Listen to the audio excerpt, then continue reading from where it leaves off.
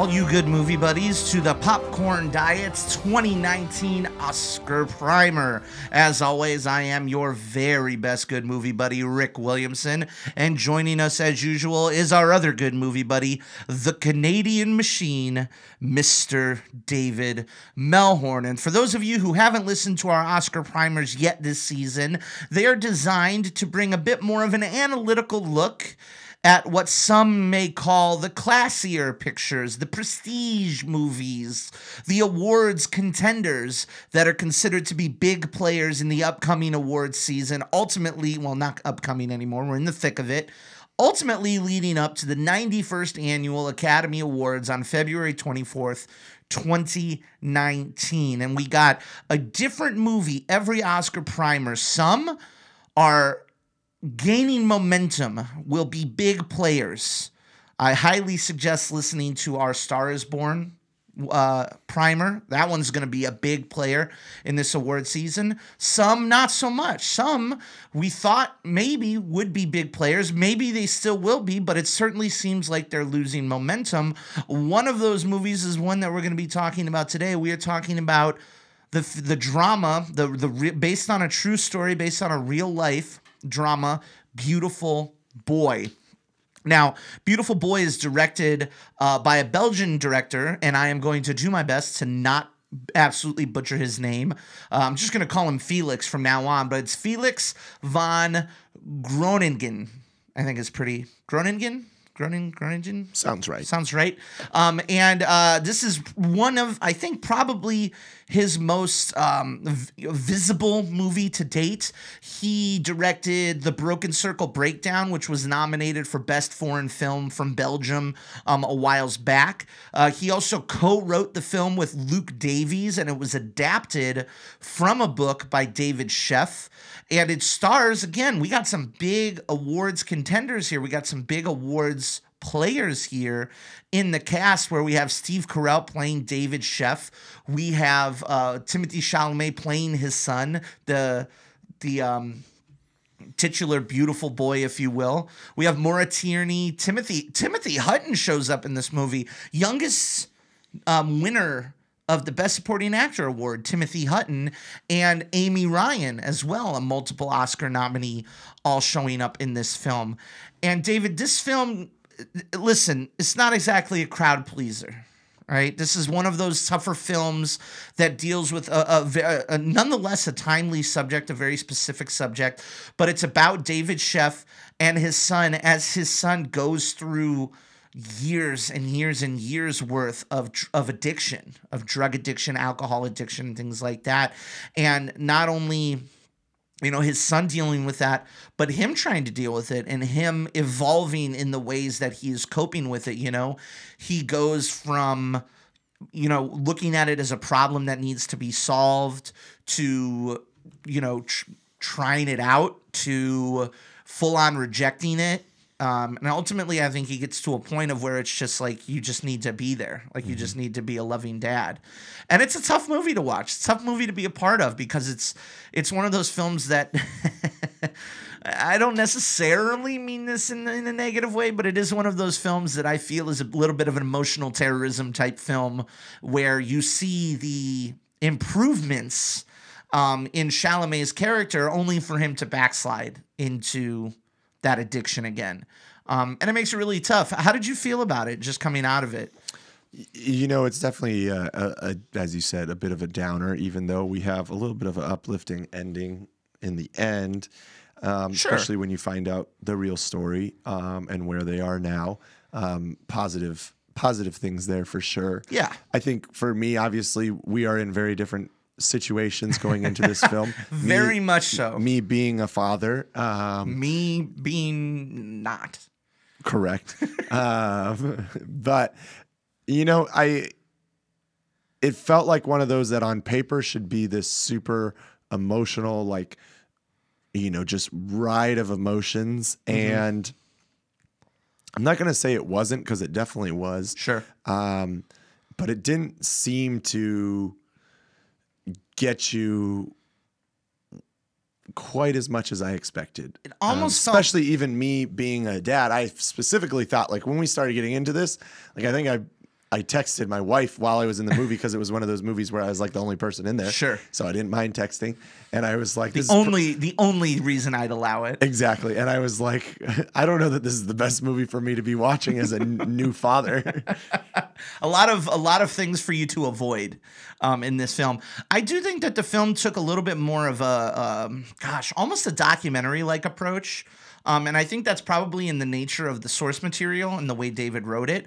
But, I'll give Felix a lot of credit as a director in that he doesn't necessarily tell it as a straight-ahead story. He actually uses some really creative non-linear storytelling to get the maximum amount of like emotion out of it. Like he does a lot of, he starts the film actually in the middle of the film where David sits down. Oh God, I completely forgot he's got your same name too. Holy shit.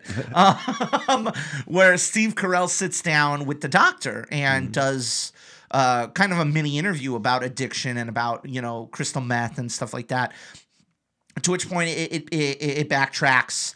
And then throughout the film, it jumps to moments where Steve Carell and his son, who I think is played by one of the kids from It, were living better times, where his son was just his young son, his beautiful boy that he loved.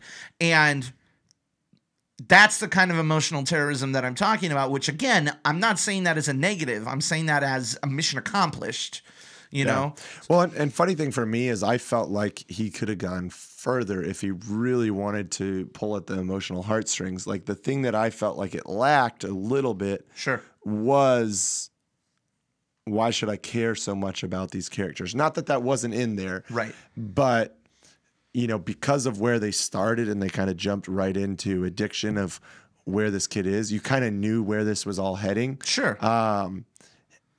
And pretty early into the flashbacks or whatever you want to call it, the early times with him, like it became prevalent pretty quickly. Like it was almost like they wanted to rush to showing the really dark times versus establishing a little bit more of the beautiful boy, the good times, and how it sunk down that level so quickly. And so that was where I felt like it slightly missed the mark, but still definitely still hammers you on that. Absolutely. And this is a film that is driven by its two lead performances. This is a film that, they're the only ones on the poster. Timothée Chalamet came out with Call Me By Your Name. He is indie darling numero uno right now. Indie darling numero dos is Lucas Hedges, which I'm sure we're going to talk about a couple of his movies later on, in the Primer miniseries. But he did Call Me By Your Name. He was in Lady Bird. He was in Hostiles. He's in a bunch of stuff. He's doing a lot of work right now. And he's in this. Obviously, everybody's coming for him. Steve Carell, though, you look at, they were kind of, busting his balls about it on Saturday Night Live, but Steve Carell has become serious actor Steve Carell, and it really feels, and this is kind of an interesting conversation to get into, but it really feels like he's kind of doing his Jim Carrey, I'm going to be in serious movies until I win a damn award phase. Because he did Foxcatcher, he did Big Short, he's doing stuff like this, he's doing other dramatic stuff listen, he's great in. Sure. He's so good. He's really good in this movie. But you can't help but feel as if he's not being taken as seriously because he comes from a world of comedy. Yeah. He needs to find his Andy Kaufman. But even then, that didn't work for Jim either. I know, but that's the most memorable, I feel like, at least for me, serious Jim Carrey, because it allowed him to use what everybody loves so much about him and have some comedy with the obviously very serious drama. I tend to lead towards Truman Show Jim Carrey. That being said, bringing it back to Steve Carell, I know I can tell by your face that our audience can't see that if we don't rein it in, that's a discussion we could have for another 10 minutes. But I think, you look at something like The Big Short, which uses his dry comedy to its benefit in a dramatic film. You know, I mean, he's going to be in Vice with Adam McKay, which we're definitely doing for this miniseries. I'm very excited to see how he is here. And again, he's great. And like we listed before, you know, Amy Ryan is phenomenal as little as she's in it. Maura Tierney, another Jim Carrey connection from Liar Liar, is great in this movie as well. But it's really about those two core performances. And to say that they're not great would be a lie. Like, they're great. They are nomination worthy. It just doesn't feel like this film has the momentum for it, you know, and that kind of goes into talking about its relevance. Yeah. And I think, you know, they both do a fantastic job. But you don't walk away necessarily really remembering something specific about their performance, at least in my mind. They do a great job of portraying this relationship, which is great. But nothing necessarily stuck out to me. Sure. But it's definitely, this movie is driven by those two characters. So obviously, for it to be a good movie, it's got to be driven by them. And it was a good, solid movie because those performances and even the supporting characters all delivered strongly on those. Absolutely. Yeah. It's funny because, you know, I mean, we keep reiterating it, but like, this is a really good movie. If you're into this type of movie, if you're looking for a really deep character drama about the dangers of addiction and dealing with it, number one, okay. But number two, like, you could do far worse than this film. I mean, listen, we live in a nation that is dealing with an opioid epidemic, that is dealing with more people are overdosing, more people are committing suicide than ever. I can't say than ever before. That's not accurate, but to an alarming degree. Sure. You know, and to see that depicted here both makes it a difficult movie to watch, but it also makes it a very, very relevant movie to watch because you just see, you know, Chalamet's character. Oh, I'm going to get better. I'm going to get better. Oh, I've been better for a year. And then just on a whim, you know, he slides back into doing meth, like going way hard. And it's both frustrating and heartbreaking. And it kind of made me think of addictions that I may have had, you know, or had, like particularly food. My addiction is food. I'm a big guy. I like eating a lot of food. I like eating shitty food. And it's just like, it's kind of fucked up, but I did see a little bit of myself in that, you know, there are times where I've gone and I've dropped like $30 at a fast food place and I've just sat down and ate it. And it feels like shit, you know? So like there's a certain amount of relevance there in that everybody has their own issues, their own addictions and things like that. And I think this probably would hit even more so home for anybody who has witnessed firsthand. Most definitely. Someone who's gone through this. Especially the way that it affects more than just them, the way it affects the family, the way it affects, you know, even the little kids. And it was interesting to read up. I did read the backstory, how much of this was accurate, how much was embellished, because anytime you're telling a true story, sometimes there's things that are added to make it more friendly for a movie, right? Or to tell a better story.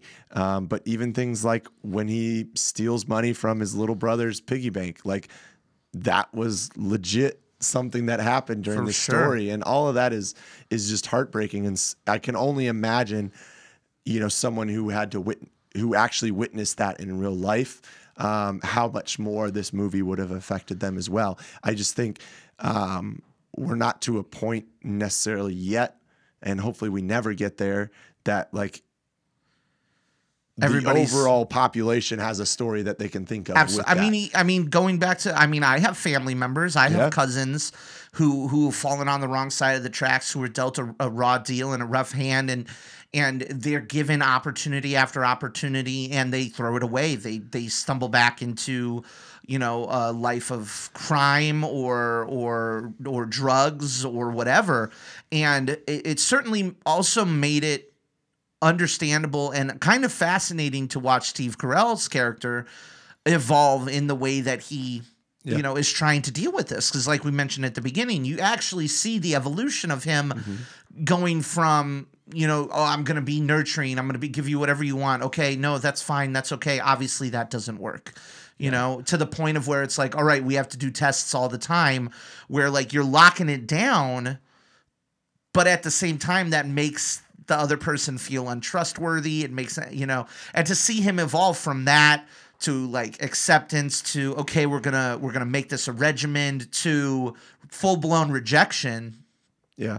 Well, and I think it was interesting because I think on the surface, someone would think that this movie would be all about the actual addict, which it very much is a big part of it. Sure. But this was just as much a story of how Timothée Chalamet's character evolved as addiction became worse and worse and worse, and relapses on all of that, as much as it was about Steve Carell's character, about how he evolved through the addiction and all of that, and seeing all the lengths that he went to try and do this before ultimately realizing that it's going to fall on his son at the end of the day to finally make that change. And that's all he happen. can do is just be there and love him. Yep. Like there's a whole part of the movie where I'm just like, just give him a hug and tell him you love him. Yep. And they kind of do it at the end, finally. Yep. So yeah, definitely a lot of relevance there in terms of stuff that's going on in this country right now. Like you said, hopefully it doesn't get to a point where people can see themselves in this movie on a regular basis. Yeah. But and because of the tough subject matter, not exactly a box office wonder, which I don't think this movie is made to be that. No, these movies don't. Only a $25 million budget, but it's been rough at the box office as of now. It's 8.3. Obviously, it's still in theaters. Yeah. I don't, if it made back the 25, that would be impressive, but I'm going to say that's not happening. I'm kind of shocked this movie cost $25 million to make. Yeah. Salaries? What cost $25 million in this movie? The drugs? Maybe they used real drugs. I don't. Yeah, that's tough to see. But yeah, obviously this isn't one of those films that, even when you get a drama that lights it up at the box office, like A Star Is Born, there are different emotions at play there than are the emotions at play here as well. And again, that goes back to how this film makes you feel. It's a tough film. It makes you feel sad. It makes you feel frustrated. It makes you, ask questions and whatnot. And again, going back to Felix's direction, I think he does take a certain, almost, and I think I've said this before. If I did, I apologize. But he takes almost a documentary approach to it. There are times where it feels very much just like these are the events as they unfold. This is what Chalamet is doing. This is what Steve Carell is doing. This is how they intersect, things like that. That kind of makes it definitely contributes to the way that you feel about this film. In the same way that watching a documentary makes you feel a certain way. I think it's empathy rather than sympathy. I think it gives you like that's terrible, but without getting real deep into it. Well, and one of the things that I think is interesting about this film and maybe comes out in the look and feel and just the end product, this movie took 7 months to edit. Oh, wow. 7 months. And actually, Felix has a collaborator. His name's Nico Lunin. Who he had used in pretty much all his other projects, but for some reason was not involved in this project. Okay. And apparently they were deep into the editing process, and he became dissatisfied that he ended up bringing Lunin in late into the process to Los Angeles to reconstruct the film. Sure. And I think you could feel that a little bit. Okay. Like knowing that now, like it makes a little bit sense, because while the way they told the story is not something that we've never seen before. It's not that we've never seen something start in the middle and then build back to that. Non-linear storytelling is no new thing. Exactly. But there was some things that maybe I could understand if this was something that was really picked apart and deconstructed and reconstructed, and that would leave you kind of missing those little emotional connections that at the end of the day make you really feel for the characters a little bit more than what we ended up in the end. I think there's times where this almost feels documentary-esque Yeah, at times. exactly. And that, I think anytime you start to go on that side, you lose a little bit of the emotion. It's the difference between observing something and being a part of it. Documentaries observe subjects, and good documentaries really bring them into your lives. But films themselves, fictional or storytelling films, if you will, whether it be fiction or nonfiction, in this case, it's an adaptation of a real life event. Those are meant to bring you into the life. You know, and this one, it feels more observation wise. So going in, with all of that being said, let's talk about the awards and stuff. Now, when this movie came out in the festival circuit, big talk. Everyone was like, Steve Carell's guaranteed a nomination. Timothée Chalamet's guaranteed a nomination. Could be in the conversation for picture and director and adapted screenplay. And it really hasn't had a ton of momentum since then. It got nominated. Felix got nominated for a couple of film festivals. San Sebastian, Toronto was a big one. Chicago, Aspen, the Hollywood Film Awards. Gave it a couple of awards, gave the Hollywood Breakthrough Award to Felix, gave the Supporting Actor of the Year award to Timothée Chalamet. But since then, its momentum has really dipped off. Now, granted, when the AFI and the National Board of Review do their awards, they don't list out nominees, right? They just list out winners most of the time. And Beautiful Boy, nowhere to be seen. Yeah. So you don't know. You don't know if Carell was part of the conversation or Chalamet was part of the conversation. But as critics' awards start rolling out, for example, the Los Angeles Online Critics release their nominations. I don't know why, but they nominated Chalamet for Best Performance by an Actor 23 and Under, and that's it. Yeah. So, and I think you're seeing, I think on paper, you looked at this and you thought, okay, this is Amazon's next big push. Yeah. You go on IMDb. Great point. You go on IMDb, you go on Box Office Mojo. They're marketing it still pretty heavy. Sure. And maybe they will. And maybe they'll continue to do that. I don't know. I'd have to look up Amazon's movies for this year to see if they have another one that they could potentially get behind. But I think this was pretty much it. Yeah. Kind of like they did Manchester by the Sea. Right. A couple years back. And I think it just didn't quite get there. And I think one of the big reasons for, and I know you and I always talk about how popularity doesn't necessarily factor into getting nominations, because if that was, we'd have a lot more diversity in the film. Sure. But I do think it can go the other way in that if you have that quote unquote awards movie or that Oscar bait movie and it flops in the box office, it's really hard for it to get momentum to get into the awards, especially when it comes out as early as Beautiful Boy did. Did this come out October? I think it was October, early October. You need to crush it. You need to do well at the box office to keep that momentum going through the time that you have and the gap that you have, and when those other Oscar movies start coming out. And this just really didn't do that. Got to get the buzz and sustain the buzz. And that's where I think it fell short and where it's probably losing a lot.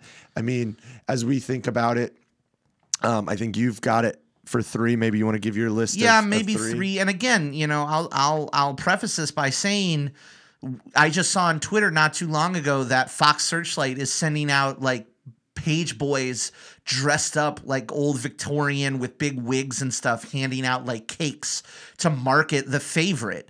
So one can't say that Amazon might not just pool all its resources and decide to start marketing Beautiful Boy within the next month. It's certainly possible. But right now I have it for an outside shot at 3 awards.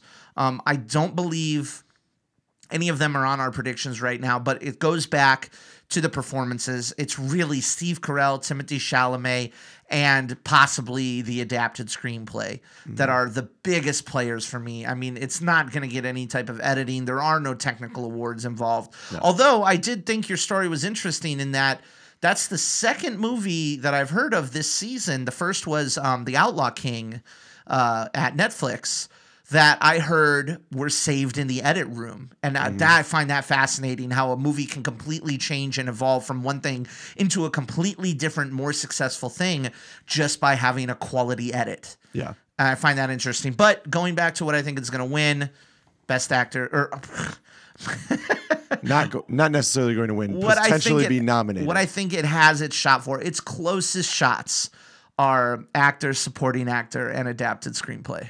Yeah, I honestly think it's going to strike out. It could. It very well could.